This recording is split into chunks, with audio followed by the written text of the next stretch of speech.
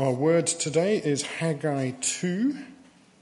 It is on page 948 in the church Bibles.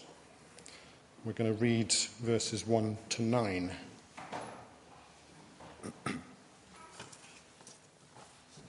On the first day of the 7th month, the word of the Lord came through the prophet Haggai. Speak to Zerubbabel, son of Shealtiel, governor of Judah, to Joshua, son of Jehozadak, the high priest, and to the remnant of the people. Ask them, who of you is left who saw this house in its former glory? How does it look to you now? Does it not seem to you like nothing? But now be strong, O Zerubbabel, declares the Lord. Be strong, O Joshua, son of Jehozadak, the high priest. Be strong, all you people of the land, declares the Lord, and work. For I am with you, declares the Lord Almighty. This is what I have covenanted with you when you came out of Egypt, and my spirit remains among you. Do not fear. This is what the Lord Almighty says. In a little while I will once more shake the heavens and the earth, the sea and the dry land. I will shake all nations, and the desired of all nations will come, and I will fill this house with glory, says the Lord Almighty. The silver is mine and the gold is mine, declares the Lord Almighty. The glory of this present house will be greater than the glory of the former house, says the Lord Almighty. And in this place I will grant peace, declares the Lord Almighty. This is the word of the Lord. Why don't you reopen your Bibles at Haggai chapter 2? Just the band take their seats, give you a moment to find that little section of God's word, and then we'll pray again for his help to understand it together. Father in heaven, thank you that you are indeed a speaking God, that you wonderfully reveal yourself to us today. Father, thank you for this particular section of your word. And as we come to it now, Lord, would you give us minds that are ready and willing to learn. But Lord, I do pray that you wouldn't just stretch our minds this morning as we think, but maybe more importantly, would you stretch our hearts? Would you give us a greater capacity for love, to love you with all our heart, soul, strength and mind, and to love our neighbour as ourselves. And we pray these things for Jesus' sake. Amen. Well, just a question to begin with then this morning. I wonder if your week has been any different. As a result of listening to Haggai's first sermon last week, has your week been any different? Has it actually resulted in a realignment of your priorities? I wonder.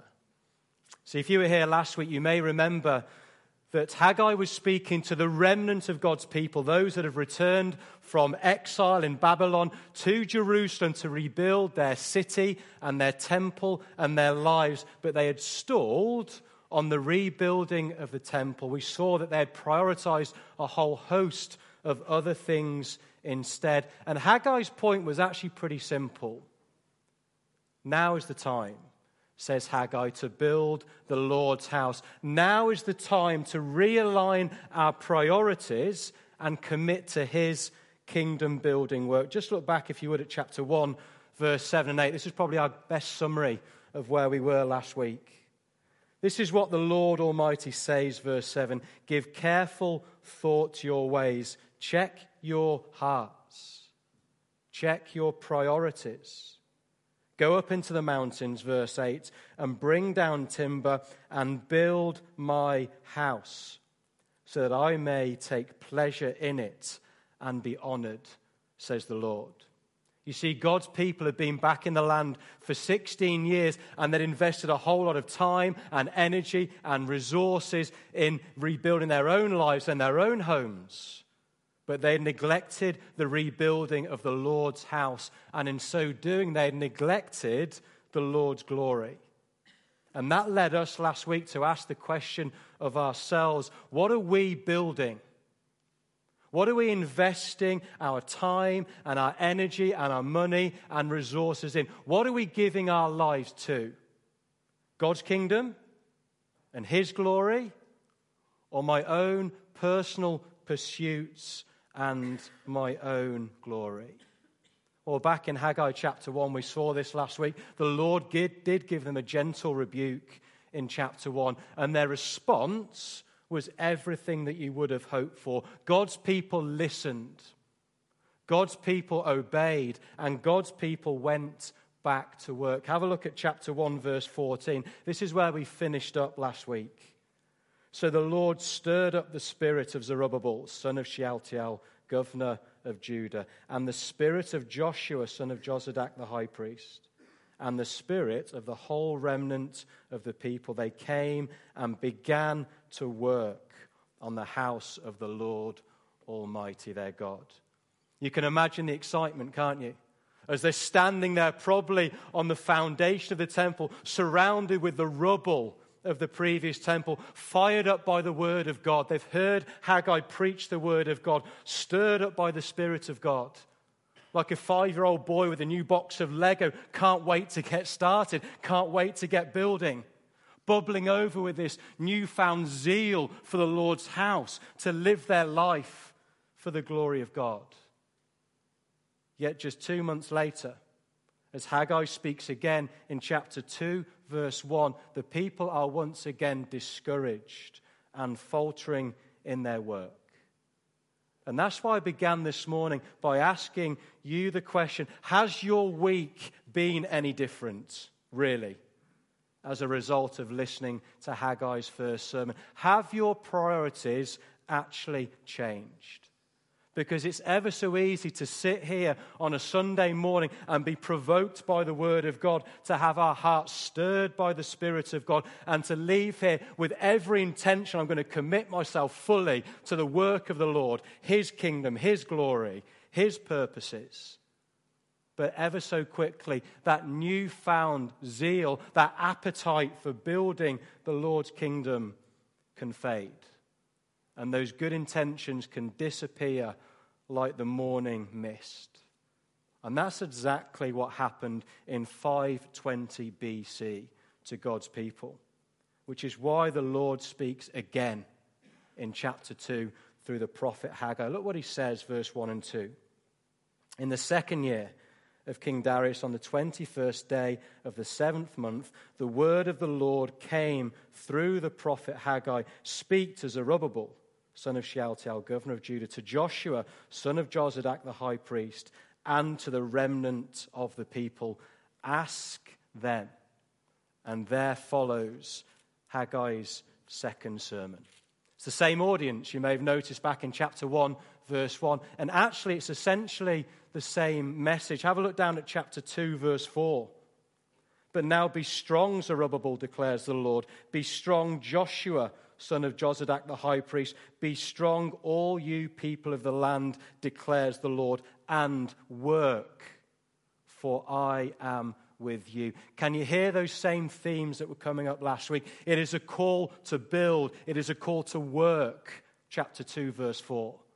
But we see that call combined with that same wonderful promise of God's presence with his people. For I am with you, declares the Lord Almighty. And so if our message last week was get building, for I am with you, the message this week is keep building, for I am with you. These 9 verses are a call to a discouraged people to continue in gospel work, to continue to give themselves for the sake of God's kingdom.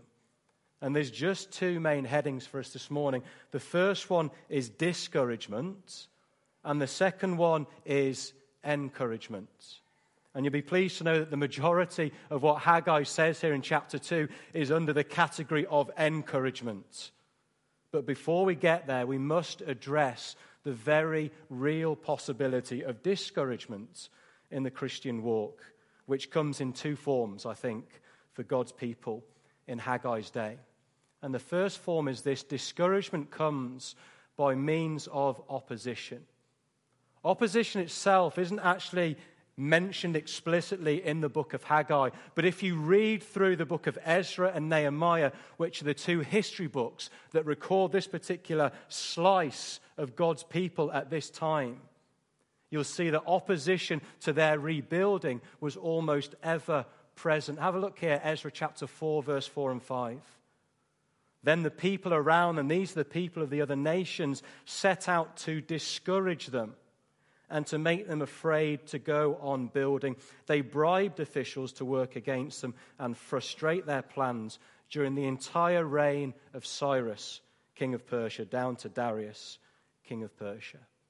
You see, opposition to the rebuilding of the temple was almost ever present. From the day the foundation was laid in 536 BC, when Cyrus was king, all the way through to 516 BC, when the temple was completed and dedicated and Darius was the king then. And guess what? It's no different today, is it?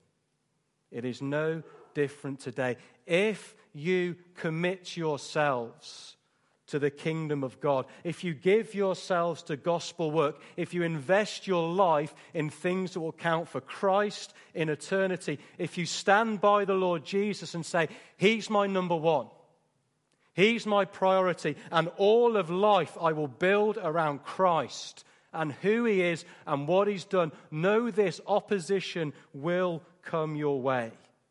It'll come your way as an individual, in your daily walk and your work and your witness, but it will come our way collectively as a church as we stand together if we commit ourselves to that vision of seeing lives changed by Christ. If we do, we can expect opposition to come our way. And however strong we may feel as individuals, even the most resilient of us, I think, can be discouraged by such consistent opposition. So firstly, there's a discouragement of opposition, but secondly, there's a discouragement of comparison. Have a look at verse 3 of chapter 2. Ask them, end of verse 2. And Haggai then asks three questions to the people. You can see them there. Who of you is left who saw this house in its former glory? How does it look to you now? Does it seem to you like nothing? You see, Haggai is appealing to the older generation, those who would have seen the first temple, Solomon's temple, with their own eyes before it was burnt to the ground by the Babylonians. And he says to them, this temple now going up, this second temple that you're building here, how does it look to you? How does it look to you now? Does it seem to you like nothing? Answer, yeah. It seems like nothing in comparison to that former temple. In fact, back in Ezra, when the foundation of the second temple here was laid, the younger generation celebrated this big landmark for the people of God. But the older generations that had seen the first temple, they wept because of the comparison. Have a look at Ezra chapter 3. 11 and 12 on the screen. And all the people gave a great shout of praise to the Lord because the foundation of the house of the Lord was laid. But many of the older priests and Levites and family heads who had seen the former temple wept aloud. They could not help but compare the former with the latter and be discouraged and disappointed. It's like a minister leaving a thriving church, a congregation of 150, and he moves on. And he leaves a wonderful community of God's people loving the gospel, opening their homes to each other, passionate about a lost world outside the four walls. A wonderful place to be. But he moves on. He's got a different calling. And he returns 10 years later to find a dwindling congregation that has lost its appetite for the gospel. You see, naturally you compare the two, right? The former with the latter, and you'd be discouraged. And that's exactly what's going on here. God's people had begun to rebuild what was lost, but it just didn't feel like God's glory had returned. And so quickly they become discouraged and they lose their appetite, their zeal for building the Lord's house. And you know what? I don't think it's very different today. As we commit ourselves to building the Lord's kingdom, to the prayerful proclamation of the gospel, we often compare what was with what is. And the danger when we do that is that we can lose heart, yeah?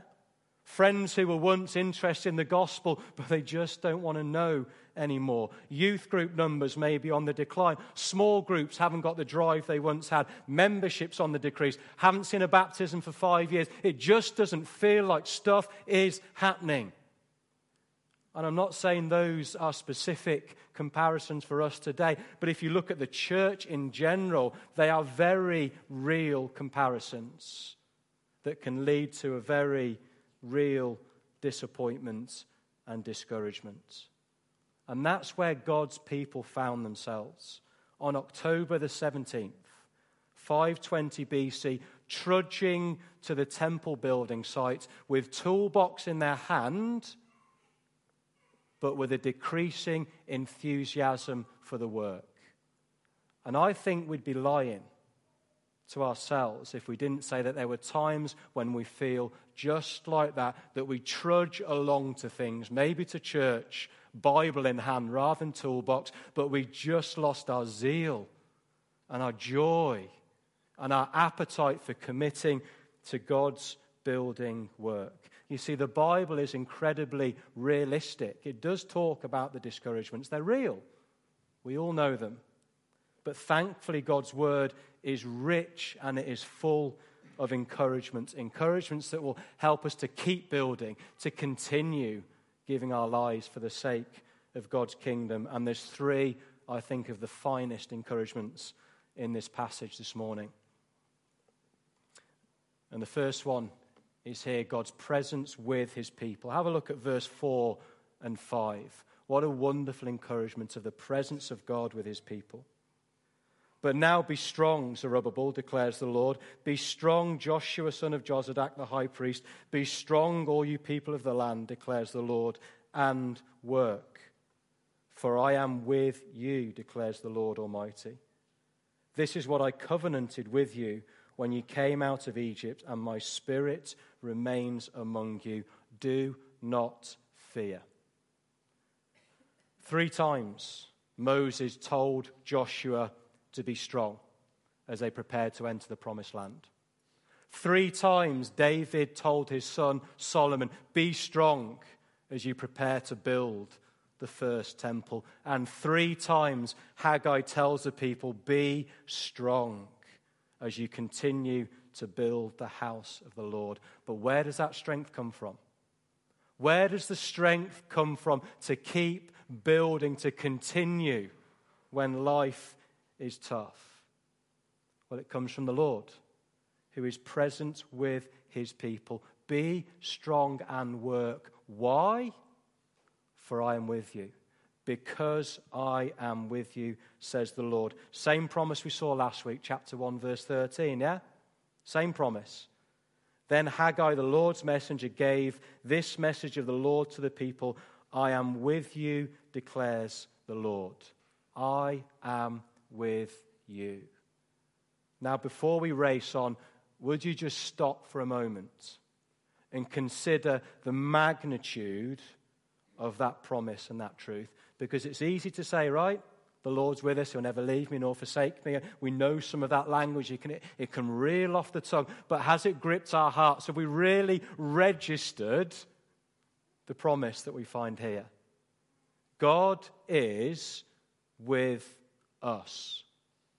Right here, right now. The all-powerful, all-loving, all-wise, all-sufficient creator of this world has set up a permanent residence in the heart of the believer. He lives within you. The full resources of heaven living in this feeble frame, and he will never leave you or forsake you. Hebrews chapter 13, look at the promise, there it is again. Never will I leave you, never will I forsake you. And so the response from the people, so we say with confidence, the Lord is my helper. I am not afraid.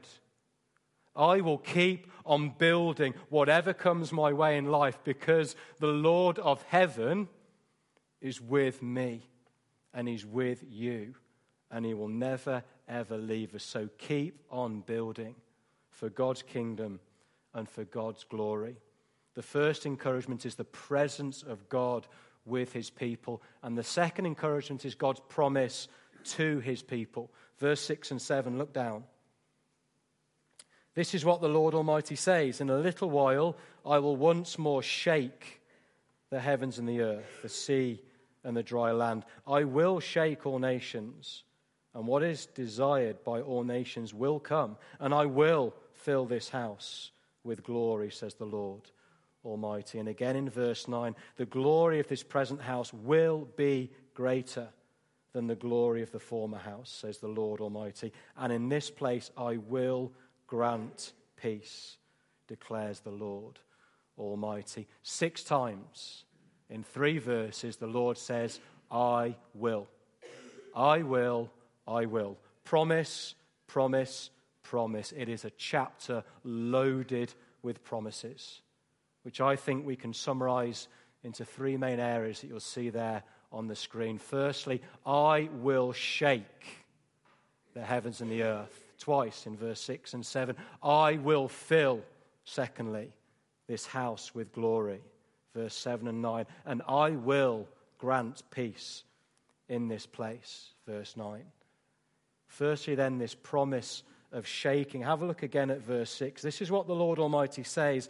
In a little while I will once more shake the heavens and the earth, the sea and the dry land. You see, shaking in the Bible refers to a significant activity or arrival of God.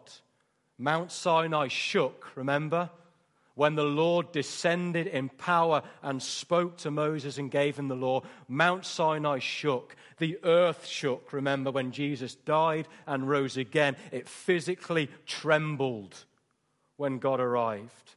And God will shake the heavens and the earth once more when he returns from his exalted position in glory. It will be a cosmic shaking of all things.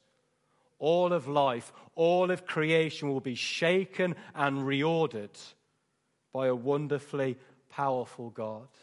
Have a look at Matthew chapter 24 again on the screen.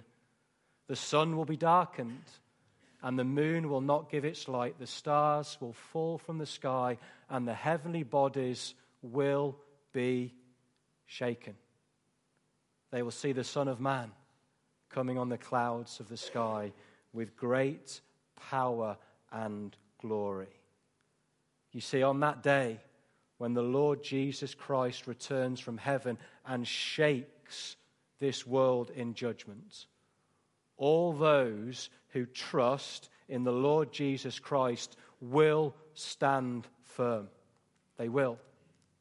But all other kingdoms, all other empires, all other peoples will fall. Only those who have trusted in the work of Jesus Christ on the cross on their behalf, only they will stand when God shakes this world in judgment. So friends, keep building. Keep building for the sake of others and for the glory of God. I will shake, says the Lord. And then secondly, I will fill this house with glory. Have a look down at verse 7. I will shake all nations, and what is desired by all nations will come, and I will fill this house with glory, says the Lord Almighty. Glory speaks, remember, of the fullness of God's presence, the full spectrum of God's infinite qualities and worth. That's what God's glory is. And we see that in the New Testament, firstly in the person of the Lord Jesus Christ, the glory of God in the face of Jesus, all that God is, the fullness of God's presence in Christ as Jesus walked in this earth and gave his life for us. But we see it secondly in the church that is called to reflect the wonderful worth and beauty and glory of Christ. So when Haggai talks about glory, he's not talking about a building. He's not talking about a more majestic temple. He's talking about a beautiful person. He's talking about Jesus. And he's talking about a beautiful people, the church. A people that are ever more being transformed into his likeness by his Spirit with ever increasing glory. And so you see, when the people are discouraged in verse 3 because they compare the former temple with the latter, God reminds them, relax, people, because look what I'm about to do. And I'm not talking about a new temple rebuild. I'm not talking about a slightly smarter building. I'm talking about a glorious people, a kingdom of people, the church that Christ is building. Have a look at the diagram. There's the first temple built under Solomon, and it was a great temple. It was beautiful. It was majestic because it symbolized the God in all his glory who dwelt there. There's the second temple that was going up in Haggai's day, and it was good. It wasn't bad, don't get me wrong, it was good. But it just didn't compare to the first. But God is promising something even more glorious, more spectacular. He is building his church. And so you see in that middle section there, as Haggai speaks to a discouraged people, he says, you know what? Things might feel pretty average right now. And they might do for you. Your ministry, your life, it's hard. I'm not seeing stuff happen. It's just graft. But God says, look at what I'm doing. And be encouraged. I'm going to build something far more spectacular and glorious than your mind's eye can conceive. And when you stand in heaven with me, you will see it. The church in all its splendor gathered around the throne of the Lord Jesus. So today, the message is pretty simple, isn't it? Don't be discouraged. If no one turns up to home group, don't be discouraged. If numbers at central prayers are low, don't be discouraged. If your friends just don't want to know the gospel anymore, don't be discouraged, because however small and insignificant you may feel, or we may feel sometimes as a church, know this: God is at work in this world, saving people, building his church and transforming lives for their good and for his glory. So keep building. Be part of something magnificent that will last for all eternity. I will shake, says the Lord, I will fill my house with glory.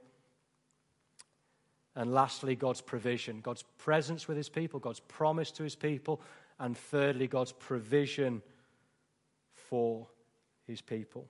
In fact, let me just read. I wasn't going to go there. I'm going to go to Revelation chapter 21.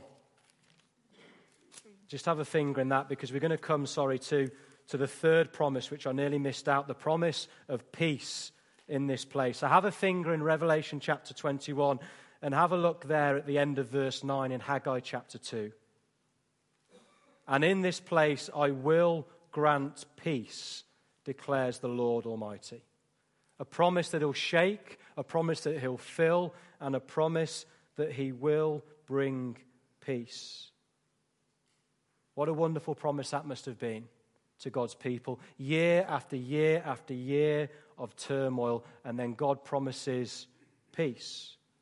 And the place that it refers to there in verse 9 probably refers to the temple. It's the place where peace with God was enjoyed through means of sacrifice. But of course, as we saw last week, Jesus has superseded the temple, hasn't he? In every sense, the temple wasn't meant to stand forever. It was just a shadow. Jesus is the reality. And through his once for all time sacrifice on the cross, through his glorious resurrection to new life, he has opened up the way to everlasting peace. And that is what we see in Revelation chapter 21. Let me read from verse 22, this world of glory and of peace that the prophet Haggai looks forward to. Verse 22, I did not see a temple in the city, because the Lord God Almighty and the Lamb are its temple. The city does not need the sun or the moon to shine on it, for the glory of God gives its light, and the Lamb is its lamp. The nations will walk by its light, and the kings of the earth will bring their splendor into it. On no day will its gates ever be shut, for there will be no more night there. Why the gates never shut? Because the threat of invasion and opposition is gone forever. You see, in those days, when the night fell and the light disappeared and you lived within the walls of the city, you had to batten down the hatches, lock all the doors, because the night time was the time when the invaders would come and try and capture your city. But in the new creation, the gates are never shut. Why? Because the threat of invasion is gone. Totally. No more enmity, no more hostility. All the troubles and trials of this life, you do not need to sleep with an eye open, because it is a world of perfect glory and perfect peace. And so God says, keep building. Keep building. However hostile this world may be, the day of perfect peace is coming. So be encouraged by God's presence with his people. Be encouraged by God's promise to his people. And lastly, as you see on the screen, be encouraged by God's provision for his people. Verse 8, the silver is mine and the gold is mine, declares the Lord Almighty. We live and serve a God who is totally unlimited in resources. As it says in Psalm 24, verse 1, the earth is the Lord's and everything in it. It's all his, all of it. The silver and the gold, the mountains and the seas, everything you set your eyes upon, it is the Lord's, all of it. Everything belongs to him. And so as we look around in life, you may see schools that are unfinished. You may see sports stadiums that are unfinished. You may see offices that are unfinished or delayed because people run out of resources. Not so with God. He will never, ever run out of resources. He will provide everything that we need here at Long Crendon to build his kingdom. And sometimes that means he'll hold something back so that we will rely upon him more and be driven to our knees in prayer. At other times, he will give us more so we can push on in a different way in kingdom work. But he will provide, both in terms of resources and finances, but also in terms of spiritual energy and grace. So, keep building. Keep building. And maybe most significantly, keep praying. And this is the application we finish with here, because here's the truth, isn't it? Unless the Lord builds the house, Psalm 127, the workers labor in vain. The call in Haggai all the time is build, build, build, work, for I am with you. Here's the reality behind the scenes. It's the Lord that builds his house, not me or you. This is his work. We just have the wonderful privilege of joining the Lord Jesus in what he is already doing. It is by his grace he will build his house. And so the call last week to get building and the call this week to keep building is firstly a call to prayer. To go to our knees and acknowledge that we cannot build God's kingdom. The Lord Jesus will build his church. My privilege, your privilege to join Jesus in his unstoppable work that will one day be seen in all its glory in heaven. So why don't you take a moment now just to pray. Anything that struck you from what the Lord has said in these few verses, just pray it into your heart that the Lord would genuinely stir you to realign your priorities this week for his glory. And then we'll sing again, but take a couple of minutes just in your own hearts.